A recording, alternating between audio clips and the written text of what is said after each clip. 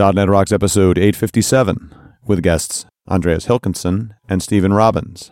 Recorded live Friday, March 8th, 2013.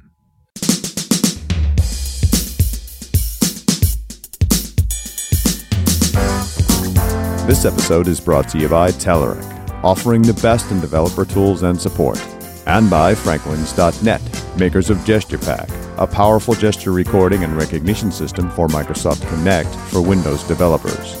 Details at gesturepak.com.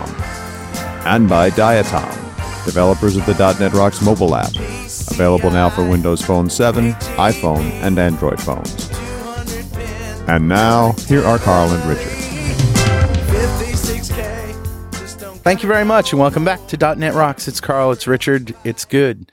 It's cold in the Northeast, and let's see, it's overcast and drizzly in Vancouver, right? You are mistaken, sir. No! It is bright and clear and beautiful and full of pollen, and I want to die. One of the 3 days per year. Yeah, that's perhaps. it. Yeah. Yeah. What would you say something about the Pacific Northwest, the seasons? You said there was there's occasional interludes of sun and snow between the rain. Yeah. There was a joke there. I don't know. I'm sorry I failed that. Anyway, better know framework. All right, what do you got? What I got is a graphics library for JavaScript called Raphael.js. Have you guys heard of it, Steve, Andreas? No, I don't think so. Wow, yes. I schooled our guests on something. Raphael is a small JavaScript library that should simplify your work with vector graphics on the web. If you want to create your own specific chart or image crop and rotate widget, for example, you can achieve it simply and easily with this library. It's raphaeljs.com. There it is. And the samples are pretty cool. So check it out. Richard, who's talking to us? I grabbed a comment off of show 848, and that's the one we did with Mike Hadlow talking about RabbitMQ and EasyNetQ. Yeah. And this comment comes from Edward Bray, who says, the discussion about dynamically allocating computing instances, because we were talking about, dynamic scaling with the cloud, brought back memories of my control systems classes in engineering school. Yeah. It seems we should be able to apply classical digital control systems algorithms like PID loops and Z-transforms to scaling servers. Spinning up a server instance is analogous to moving an engine's throttle stepper motor one notch to increase the fuel and oxygen rate in response to the increased load. Geez, dude, what engine are you using that you're adjusting fuel and oxygen rates? Respond too slowly and the performance is sluggish, overdamped. Too quickly and the system becomes unstable, underdamped. And my passion for all things aviation, this is certainly an issue when it comes to turbine engines. You cannot dump too much fuel in them too quickly or they will explode. Yeah. And if you cut the throttle too quickly too, they can violently backfire and blow themselves apart. So you have to actually dampen throttles very carefully. It's a fine set of technology. In both compute and physical domains, the goal is to have resources match load. The good news is that compute systems are among the easier control systems to deal with, since having too many resources doesn't cause instability, it just costs money. Similar to generating electricity in a system with a resistor bank to burn off excess. It's great to see how fundamentals keep coming around again. We learned all that for a reason. And I completely agree. There's a reason they call it utility computing, that you get to treat it like a utility, that you just add more and remove some depending on what you need. It's not that granular, mind you, but then you don't have to have it perfectly loaded every time. So, Edward, I'm with you, man. It's all good. And it comes back to the fact that so much software is looking more and more like engineering as time goes by. So a .NET Rocks mug is on its way to you, and if you'd like a .NET Rocks mug, just write a comment on the website at .NETRocks.com or on the mobile apps for iPhone, Android, and Windows Phone. You can write a comment right there, and it will appear on the site, and if we read it, you'll get a mug too. Absolutely. Before we go any further, I need to tell you that Pluralsight provides comprehensive developer training online. They have hundreds of developer training courses authored by MVPs and industry experts, such as those who appear on our show. They release 12 to 15 new courses every month, offer a free 10-day trial, 200 minutes. Pluralsight offers a wide range of developer topics, including iOS, Java, Android, web development, Nancy, and pretty much anything you can think of on the Microsoft stack, including JavaScript, jQuery, and other client-side frameworks. Try Pluralsight today. Subscriptions start just $29 a month. And with that, let me introduce our guests. Andreas Hakansson is a senior software engineer based in Sweden. He is an active participant of the open source community, both as a contributor and as the creator of projects such as Common Service Factory, MEF-Contrib, and Nancy. Andreas can be found tweeting regularly using @thecodejunkie, and he also managed to blog every now and then at thecodejunkie.com and elegantcode.com.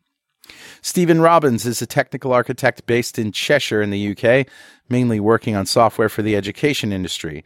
He is heavily into community, founding the Manchester Next Gen user group back in 2009. That's NXT Gen in 2009, and is a major advocate of open source, working on projects such as TinyIOC and Nancy. He blogs occasionally at grumpydev.com and can be found tweeting far too much at grumpydev. Welcome, guys. Thank you. Yeah. Thank you. Through the miracle of Skype, and we'll pray to the Skype gods that we have clear internet for the next hour. Across the pond. Which doesn't happen very often. Well, we'll do the best we can. Skype, when Skype is good, it's very, very good. And when it's bad, oh, man. It's horrid. Well, let's talk Nancy. Now, before we talk Nancy, we probably have to talk Sinatra, do we not? Because isn't the word Nancy sort of related to Sinatra? Yeah, the naming is, and the framework is inspired by Sinatra. So Sinatra's a Ruby framework that's significantly less lightweight than the likes of Rails. So it basically gives you a concise syntax where the route that you're defining is next to the code that's going to execute when you hit that route. And that's kind of what inspired Andreas initially to create Nancy, and then I got on board, and then it's gone from there, really. And so if that's what Sinatra is, what is Nancy? So Nancy is a C# .NET web framework. It can be used for creating websites with views and Razor views and that kind of thing, or HTTP-based services returning JSON, XML, custom content types. So similar in features to MVC and WebAPI combined, but one thing that we bring to the party is our sort of concise syntax and what we like to call the Super-Duper-Happy-Path, which I've got to get into the podcast at least 5 times. Okay, come clean. What is it? The Super-Duper-Happy-Path.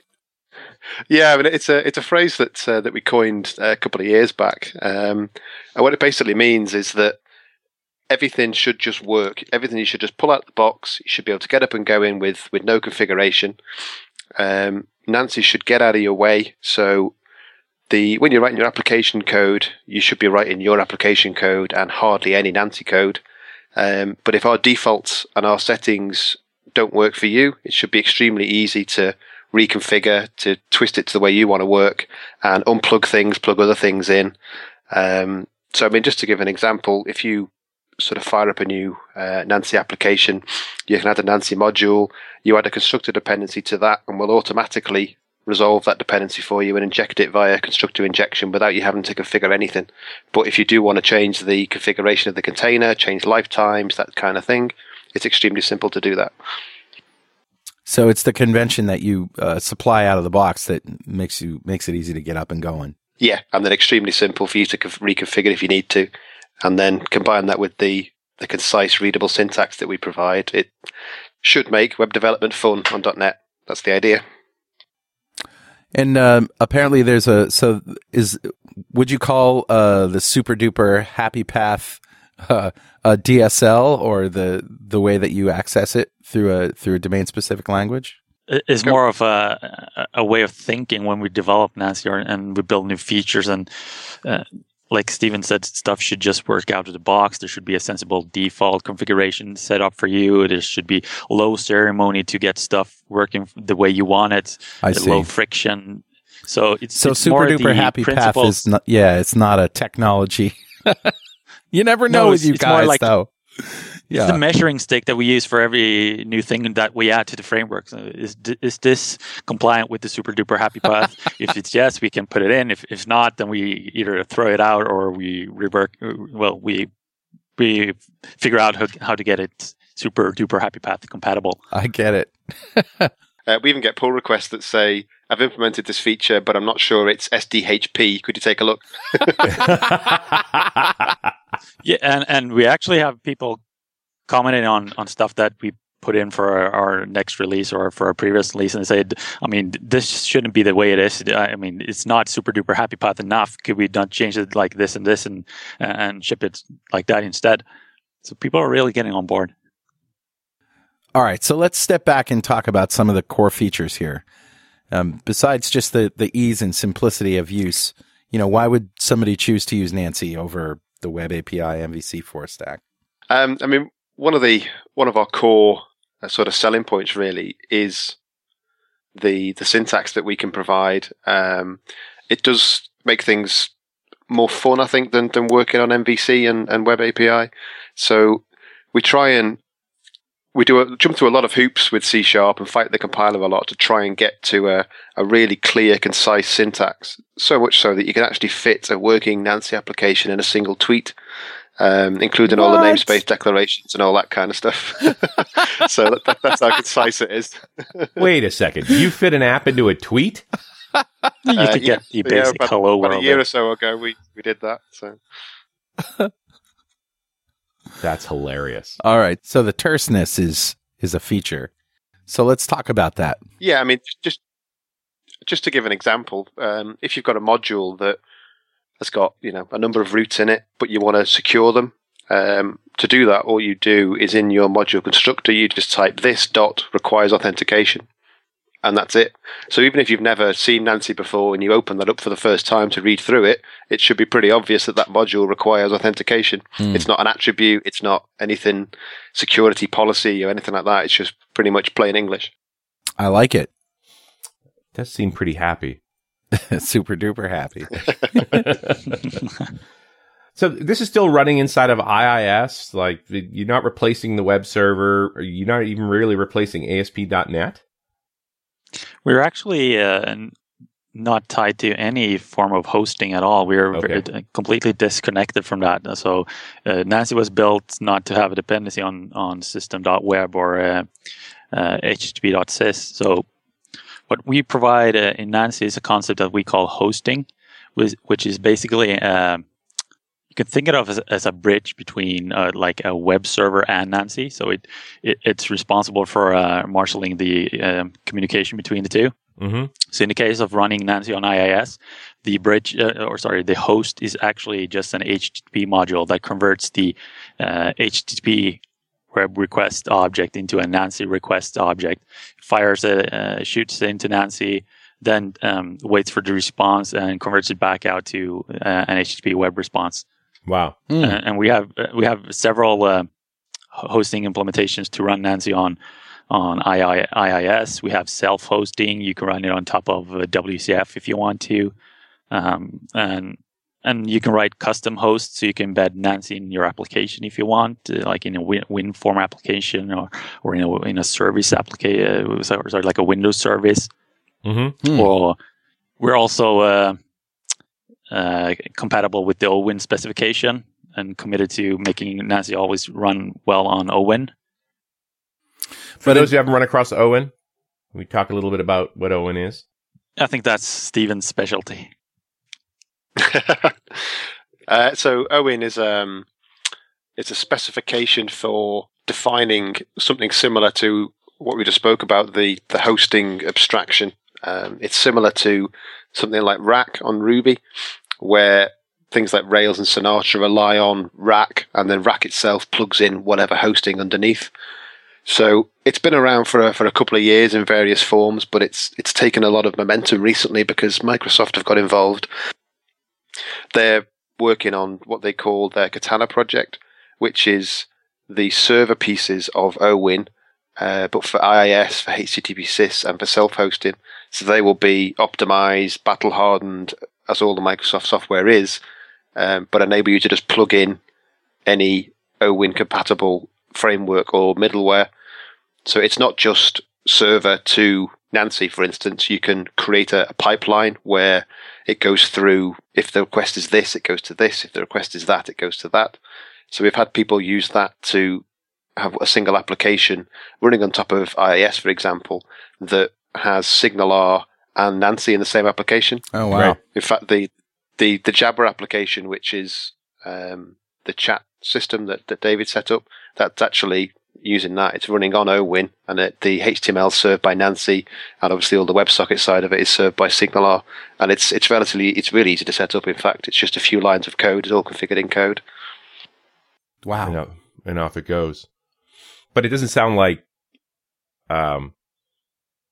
because you guys have got direct support for ASP.NET and even WCF, you don't really need to use OWIN to use Nancy. You'd use you'd use Katana to run other OWIN services on IIS. Am I crazy? Yeah, you can. Anything that's OWIN compatible can run on any OWIN compatible server. Right. We are OWIN compatible. We also have our own hosting. At some point, we may well migrate from our own hosting to be all in on OWIN. Yeah, it feels like you guys have done the hard work supporting all these different platforms. And now that Microsoft's finally on board with OWIN, like, you could simplify your own work here. Yeah, that's the plan, yeah. We haven't even talked about mono. We're fully mono compatible. We have a project where one of our main goals is to be compatible both on .NET and mono framework. So we have several people that are both developing features and applications with Nancy on mono and hosting on Linux servers using things like Nginx or Apache. So this is crazy, but you could theoretically host it in an iPad app. We've never tested it on Mono Touch.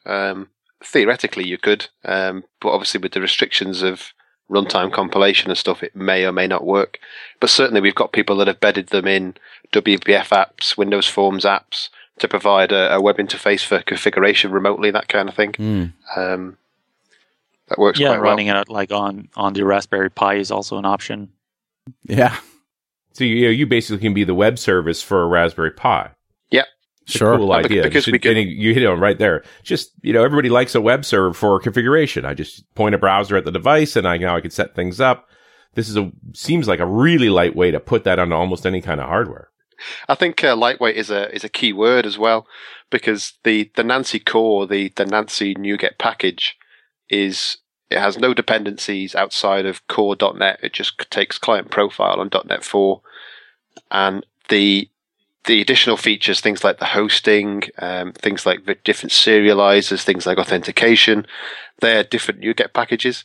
So all you need to do to configure those is, if you create a new application, a new Nancy application, and you're going to host on IIS, then you pull down Nancy, you pull down Nancy hosting ASP.NET, and all that wires itself up automatically.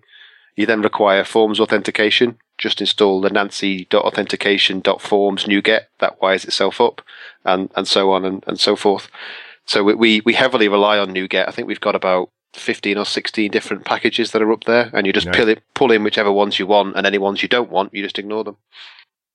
I'm just trying to figure, how big is the core.NET 4.0 framework?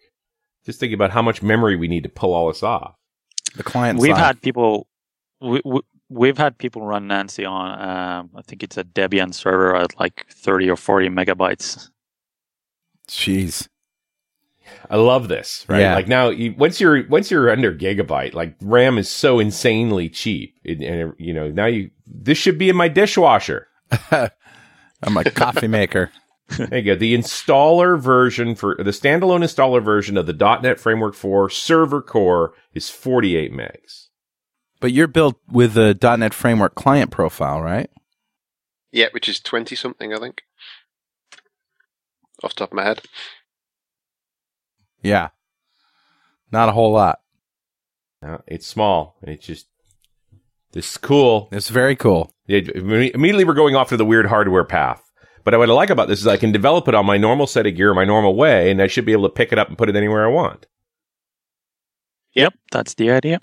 That is the idea. So we have people that managed to get Nancy applications run on Heroku, which isn't a traditional hosting environment for .NET or Mono applications. So you can run it on Heroku using Mono. Right.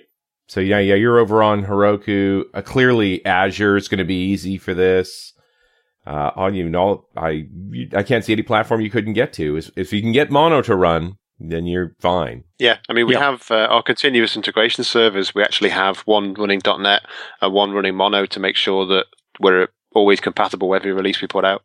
Right. So what are we really getting rid of here? Are we really getting rid of ASP.NET? Is that the problem? I don't think there's anything particularly wrong with ASP.NET, but it is quite a big, bulky beast. There's a lot to it that perhaps you don't need. It's perhaps a bit enterprisey. I don't know whether that's even a word, but some of the stuff that you need to do and the amount of code that you need to write to do something in MVC may well be sort of a single line in Nancy. Right. So we're not saying don't use MVC. We're not saying don't use WebAPI.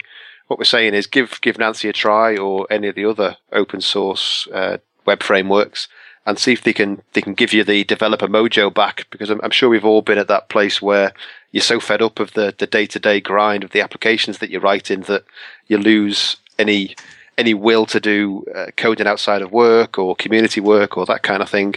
And hopefully something like Nancy can re-energize and give you your C# mojo back, as it were. All right, we have to get into model binding and the super simple view engine and all that stuff, because there's a lot of things under the hood here. Let's start with just with that, the view engine.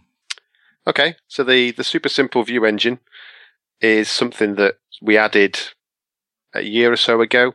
Initially, it was only so we had some kind of view engine in the box so we could render our diagnostic views. So Nancy has a built-in Nancy website, so it's Nancy and Nancy, sort of an inception thing going on. And we needed some way to render those views. So it's got a Razor-like syntax, but the entire thing is essentially just a series of regular expressions. So it's relatively quick. It's very simple, and it gets 99% of the way there for a lot of the stuff that we use it for, and it's certainly powerful enough to do our diagnostics. It just means there's no need to bring in another DLL. There's no need to bring a Razor along. You can just render views straight away just with the core Nancy DLL. And so, what would a typical scenario look like here with that? I mean, I don't want you to be reading lots of code, but a couple simple examples. It takes its syntax from Razor, so it's extremely familiar to anyone who's done sort of MVC or Razor work. So you create a HTML file or an SS HTML file, and then you just put @model dot name, and that will put the name in. You've got @if, @for each, those kind of things. It's not as fully featured as Razor because it is essentially a regular expression rather than a full parser.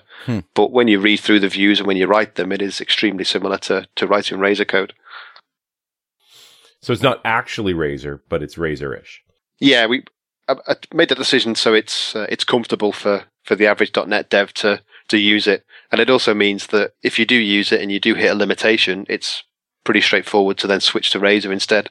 Right. And because it's regex based, does that make it extensible?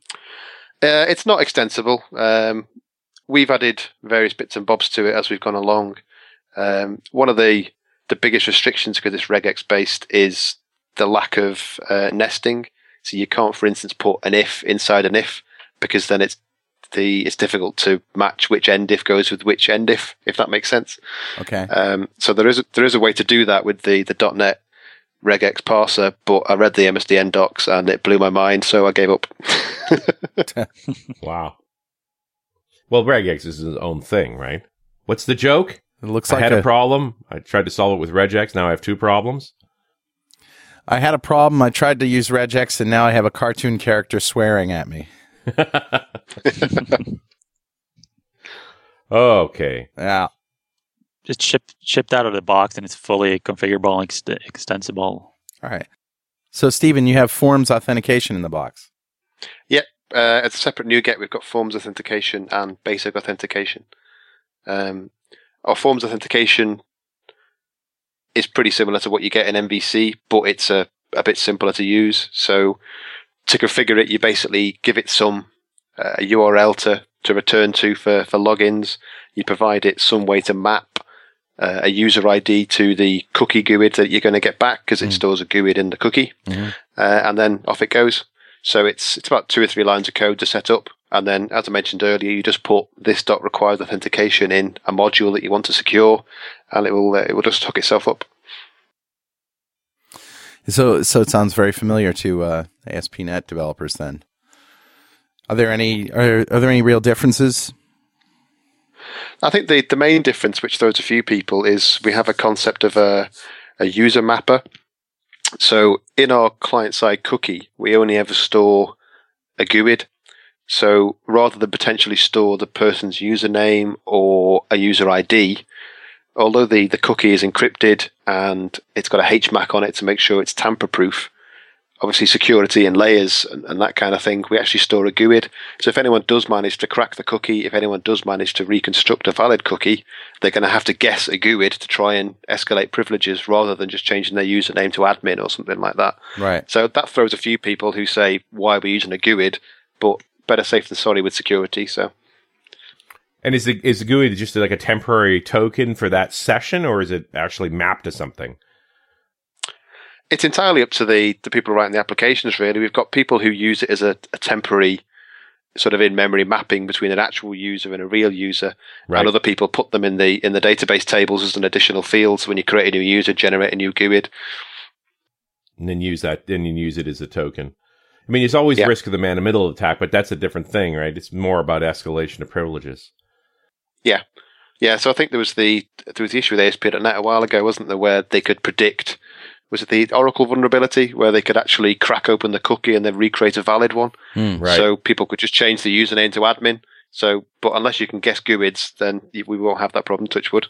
And guessing GUIDs is so much fun. That's what I like to do on the weekends. Yeah. I just write them out by hand, memorizing GUIDs. That's fun too.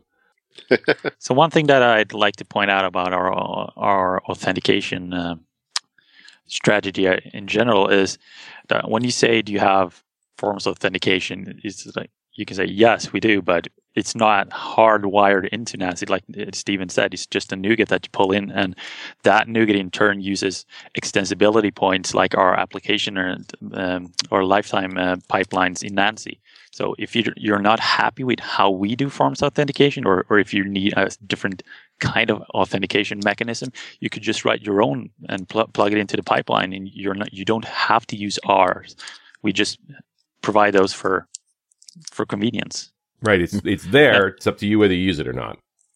So, for instance, there is an awesome framework called World Domination.Authentication, which is written by people in the community. So, it basically they could just hook up to our pipeline with a couple of lines of code, and their authentication framework works with Nancy, and you can use that to do social media, social website logins like Facebook login, Twitter login, GitHub login, and stuff like that. And it's just a couple of lines of code to integrate with Nancy. I just love that it really is called worlddomination.web.authentication. That's hilarious. Yep.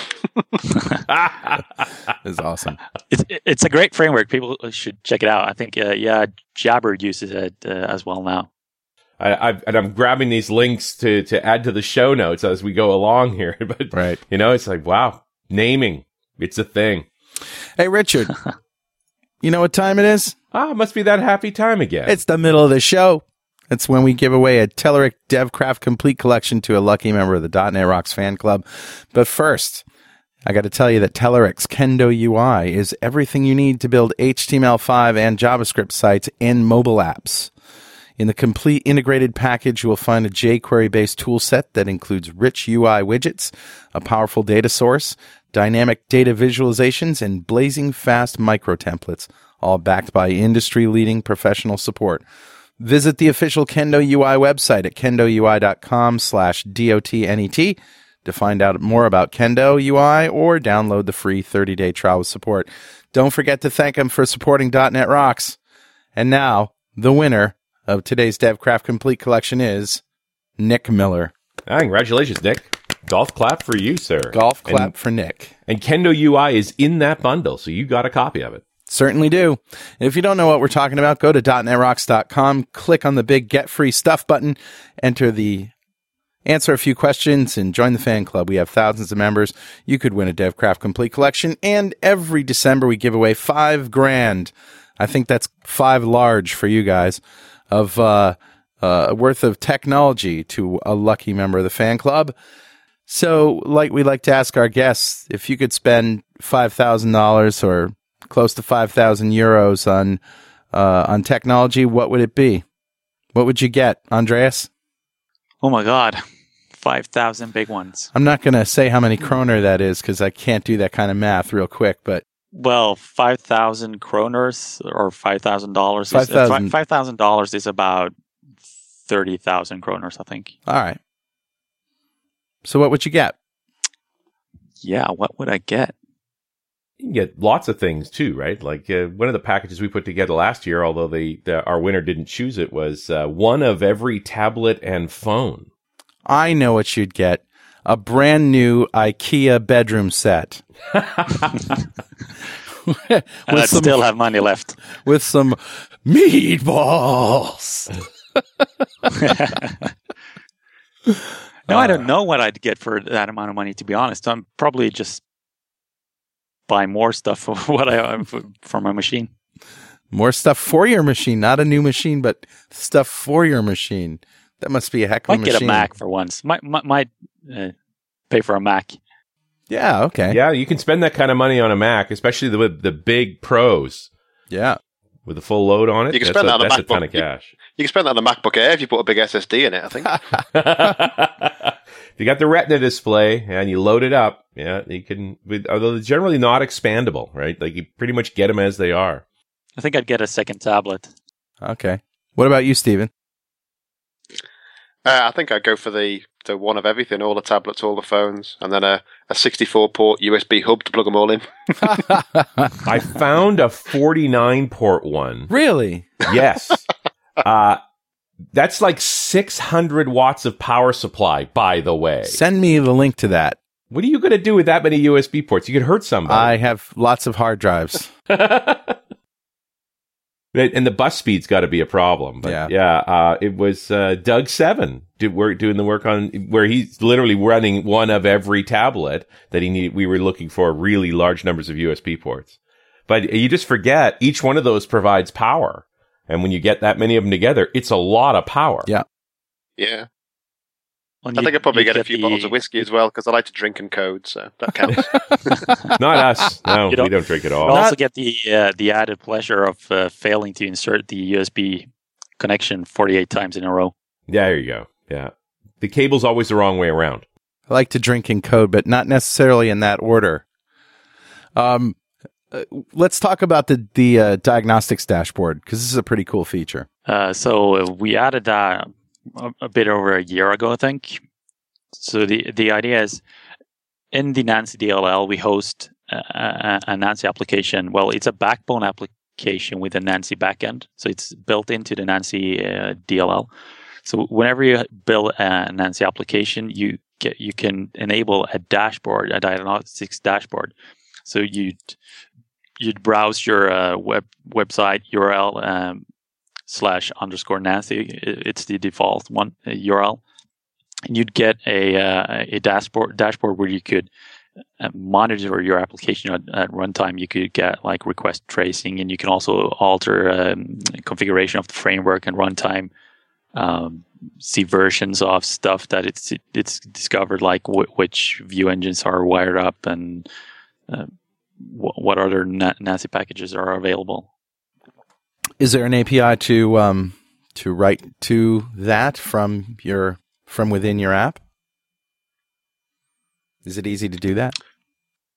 We have what we call the interactive diagnostics, which is part of the diagnostic dashboard.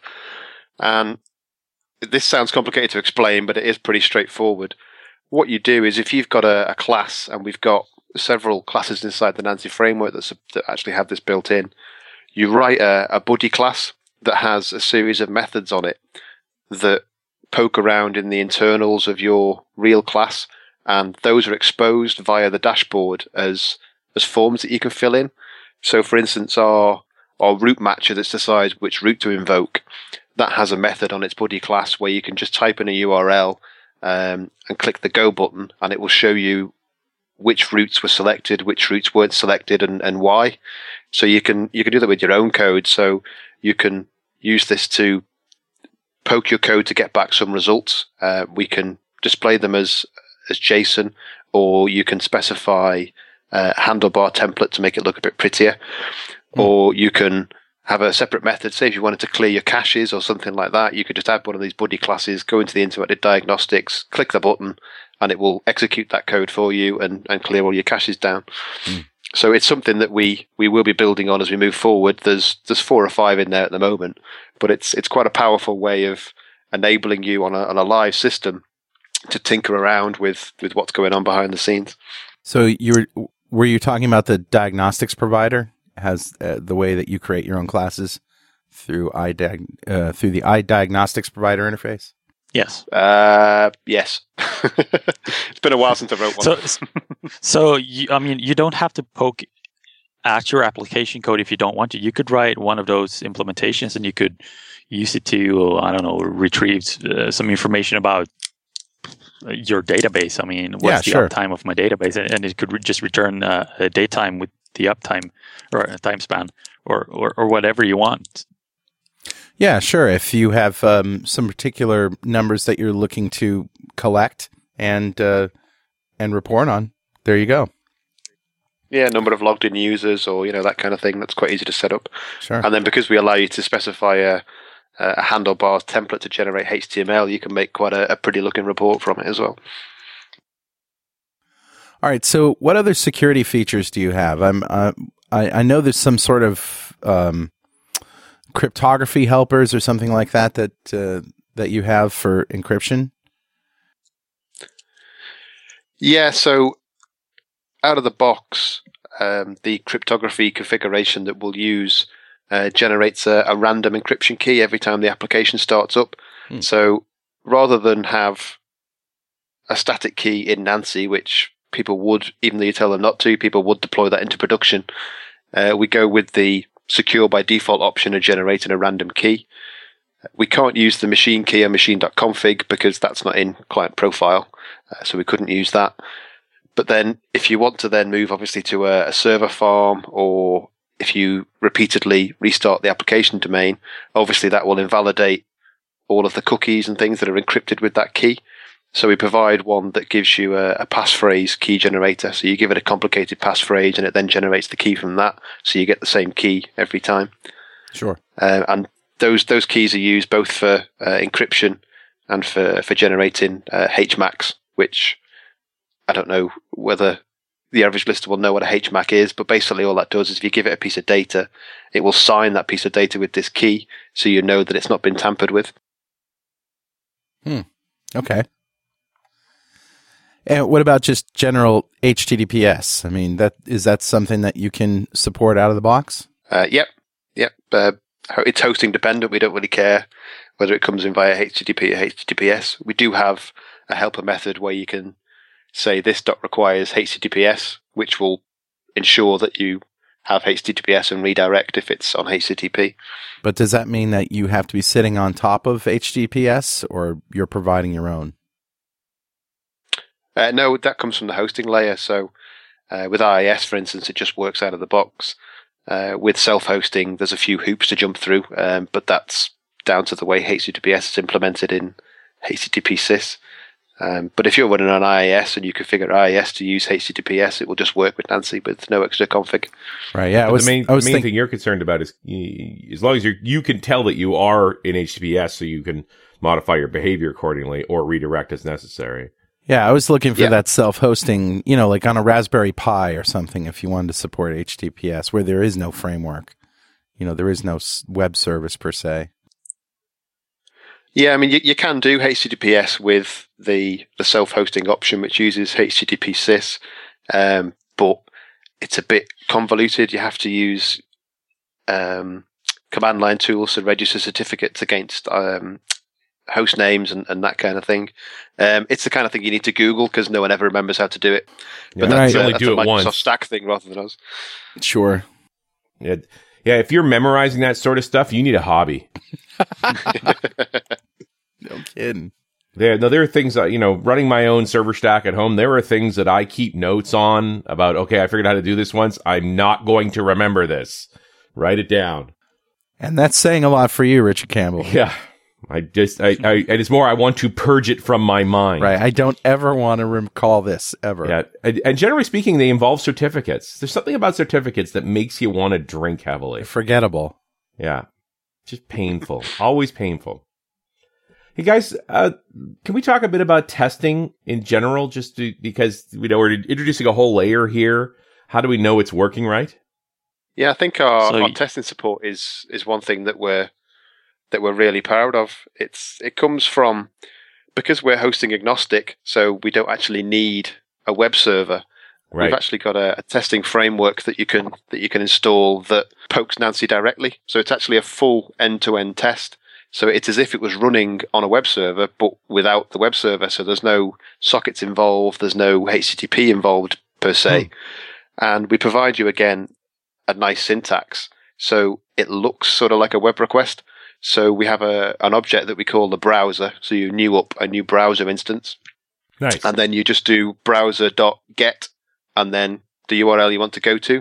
And that will return an object. And then we can do assertions based on that with CSS selectors and things like that. So you can assert that certain items are visible in the HTML and that kind of thing, all in a nice, concise, readable test. Surfing the web?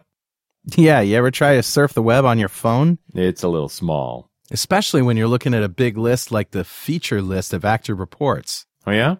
Yeah, we've been using it for 15 years. The coolest new feature, I think, is the new Silverlight report viewer. What's cool about it, of course, is it's both native Silverlight for printing, but it's also got PDF support, so that really minimizes the amount of data that has to come over the wire. Makes it a lot more efficient. Well, we've been looking for a good solution for Silverlight data viewing. Yeah, it's a great product. I think I'm going to order it. Not on that. No, not on here. I'll go to my desk first. Active reports from Component 1. Smarter components for smarter developers. So after you get a response back from your browser object, you've got a DOM available there to poke around in and see what's going on? Yeah, a DOM, or you can convert it into JSON and do it that way if you're using it as an API. Right. You can also, from that same browser object, you can inject mocks or fake objects rather than using the real ones. So you can set up tests, a multitude of different ways.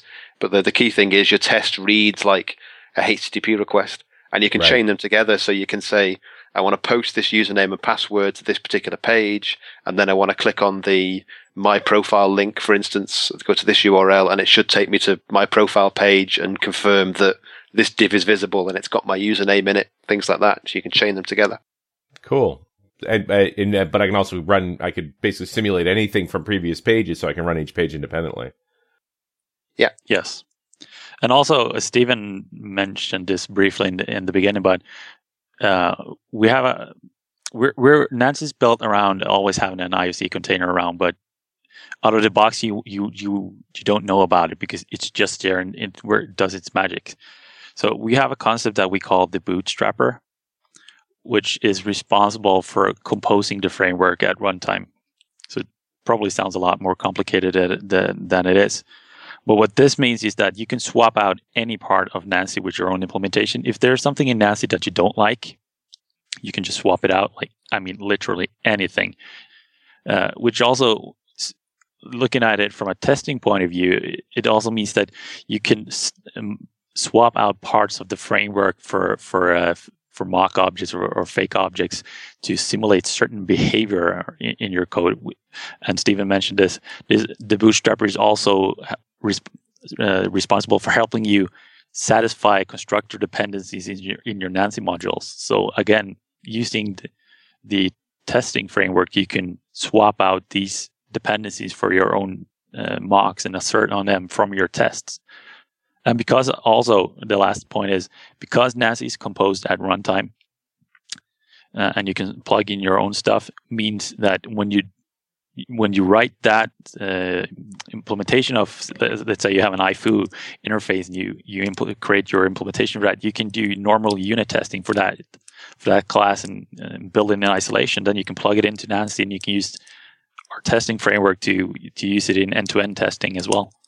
Well, and I love the idea that the Bootstrapper sort of centralizes your ability to simulate or customize an environment for testing. Then it's just a script basically that says, okay, you're living in this fictional world now where these things exist this way. Yeah, so out of the box, we provide the default Bootstrapper, which is essentially built around tiny IOC that Steven's developed. Mm-hmm. And we provide NuGets for implementations for the different containers like StructureMap, Windsor, AutoFact, Unity, and Nginx, I think, are the ones we support. Right. So if you pull one of those NuGets in, Nancy will automatically detect that it's there, and it will make the assumption that you're going to want to use that instead.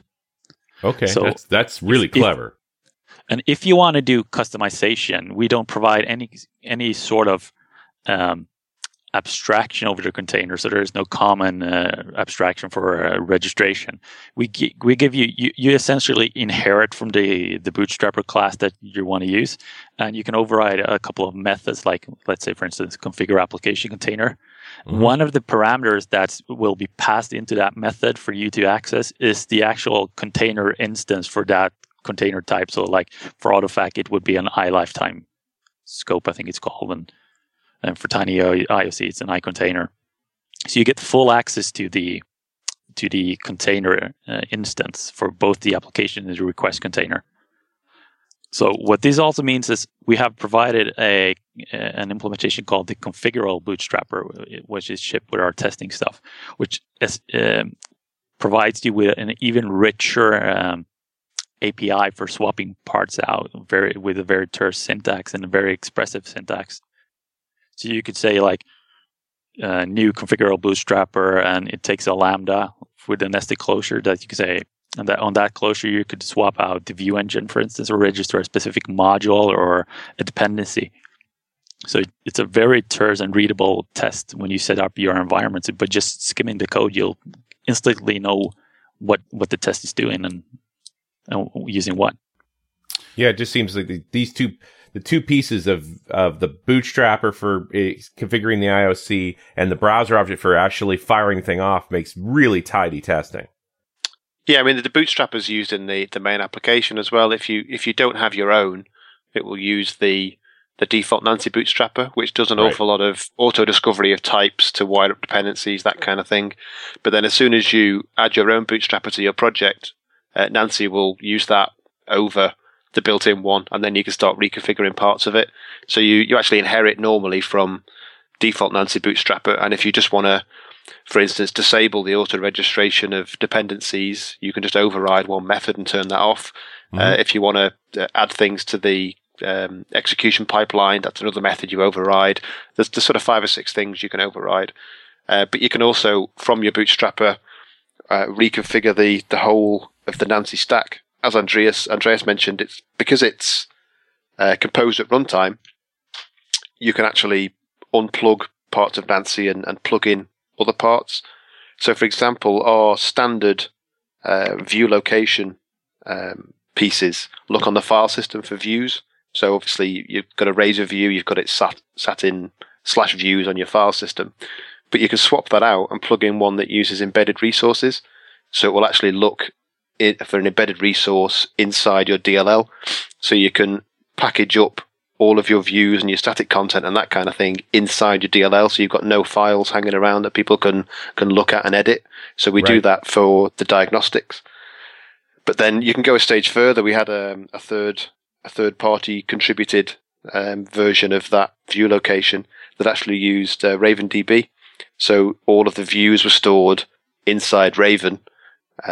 So they were editable, sort of like a CMS, and then it pulled them out and cached them at runtime and went from there. And to actually implement that, I think was only sort of 40 lines of code or something like that, and most of that was the Raven code.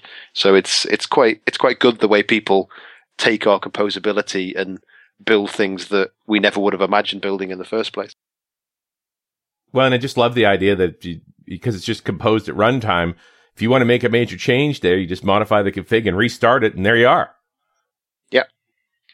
And it also means that because we have the container, your application bits and pieces are actually registered in the same container as Nancy. So at runtime, Nancy and your application is the one and the same thing. So it's actually Nancy, I mean, it's almost like you're building it.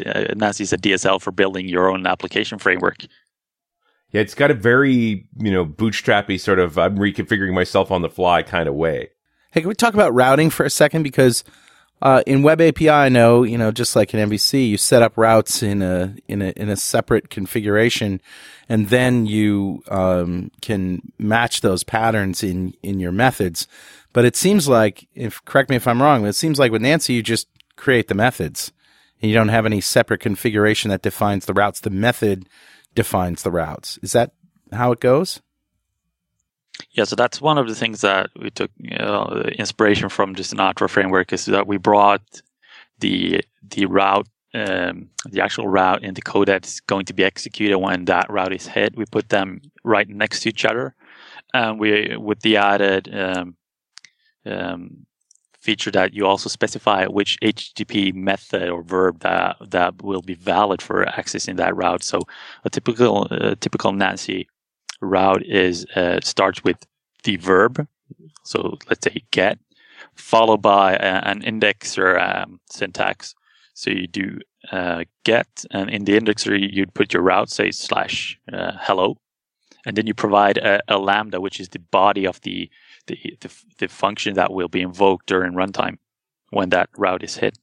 So it's a very terse and expressive syntax, and it all lives right next to each other. Yeah, brilliant. Any time I can avoid an extra step, especially when it comes to configuration, I'm a happy guy. And again, this is the default way of registering stuff. So we actually have an iNancy module interface, and you can provide your own registration mechanism. So that's the lowest common denominator for telling Nancy about which route declarations you have. So we actually have a demo application in our solution for showing how we can customize that. And we have an uglified Nancy module class that you can inherit from, which uses a different syntax that's method based instead. Yeah. It's starting to feel like the Super-Duper-Happy-Path to me. That's what I was just going to say, Richard. So guys, what's coming next? What do you got on the plans for this, for Nancy? We're getting reasonably close, I think, to a 1.0, which I think people have a bit of a bee in their bonnet about things that aren't 1.0 yet. But one of the big things that's going to be coming is async support. That's probably, we're going to be doing an open beta of that in the next week or so, and then hopefully that will be released within a month or so. So we've had a few people ask for async support. 99% of people that we've got as users don't need it, but for those that do, it's nice to add that in. So as far as the async is concerned, it's going to look very similar to a standard Nancy route. I can't pronounce it route because I'm English. And you just put async in front of your lambda, and then you can use async await inside your route, so you can await for calling to another HTTP service or something like that, and it will release the thread back to whatever hosting you're using, for instance, IIS, or self-hosting, or whichever one you're using. So if you're building something that calls out to a lot of external services and then pulls that data back to actually send the response back to the client, you'll be able to scale much better with the async version than a synchronous version. Awesome. Yeah, I kind of think it's tricky to abstract that against those different hosts as to what that actually means to release that thread. Yeah, so Nancy's sort of entry point in Nancy Engine has always had a synchronous execution and an asynchronous execution with a callback. So depending on the hosting, depends on which one it uses. For instance, OWIN is entirely async task-based, so that always calls the async one. So if in the future we move towards running on top of OWIN and utilizing Katana more, then everyone will just get sort of async for free in inverted commas. Obviously, there's still issues there. Just because they've made it easy to shoot yourself in the foot doesn't mean you're not going to. But but yeah, as far as the syntax goes, it should still read quite nicely, and it just lets you use async and await inside your routes or inside the pipeline somewhere. Well, guys, it's been a great hour. Thank you, and congratulations on such a great framework. Thank you. Thank you. It's been thank good you for having us. Absolutely. We'll see you next time on .NET Rocks. Thanks for listening. And remember, Pluralsight.com is where you can get 200 free minutes of developer training online. Pluralsight.com.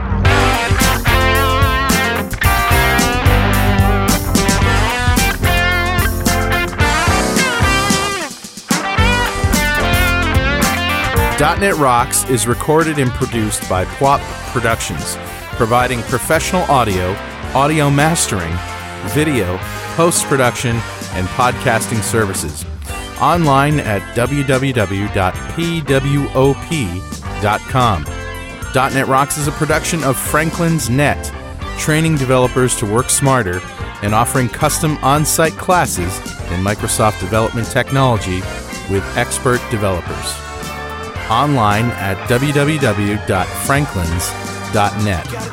For more .NET Rocks episodes and to subscribe to the podcast feeds, go to our website at www.dotnetrocks.com. Got transmitter banned by the FCC. Yes, I'm a toy boy. Life is hard.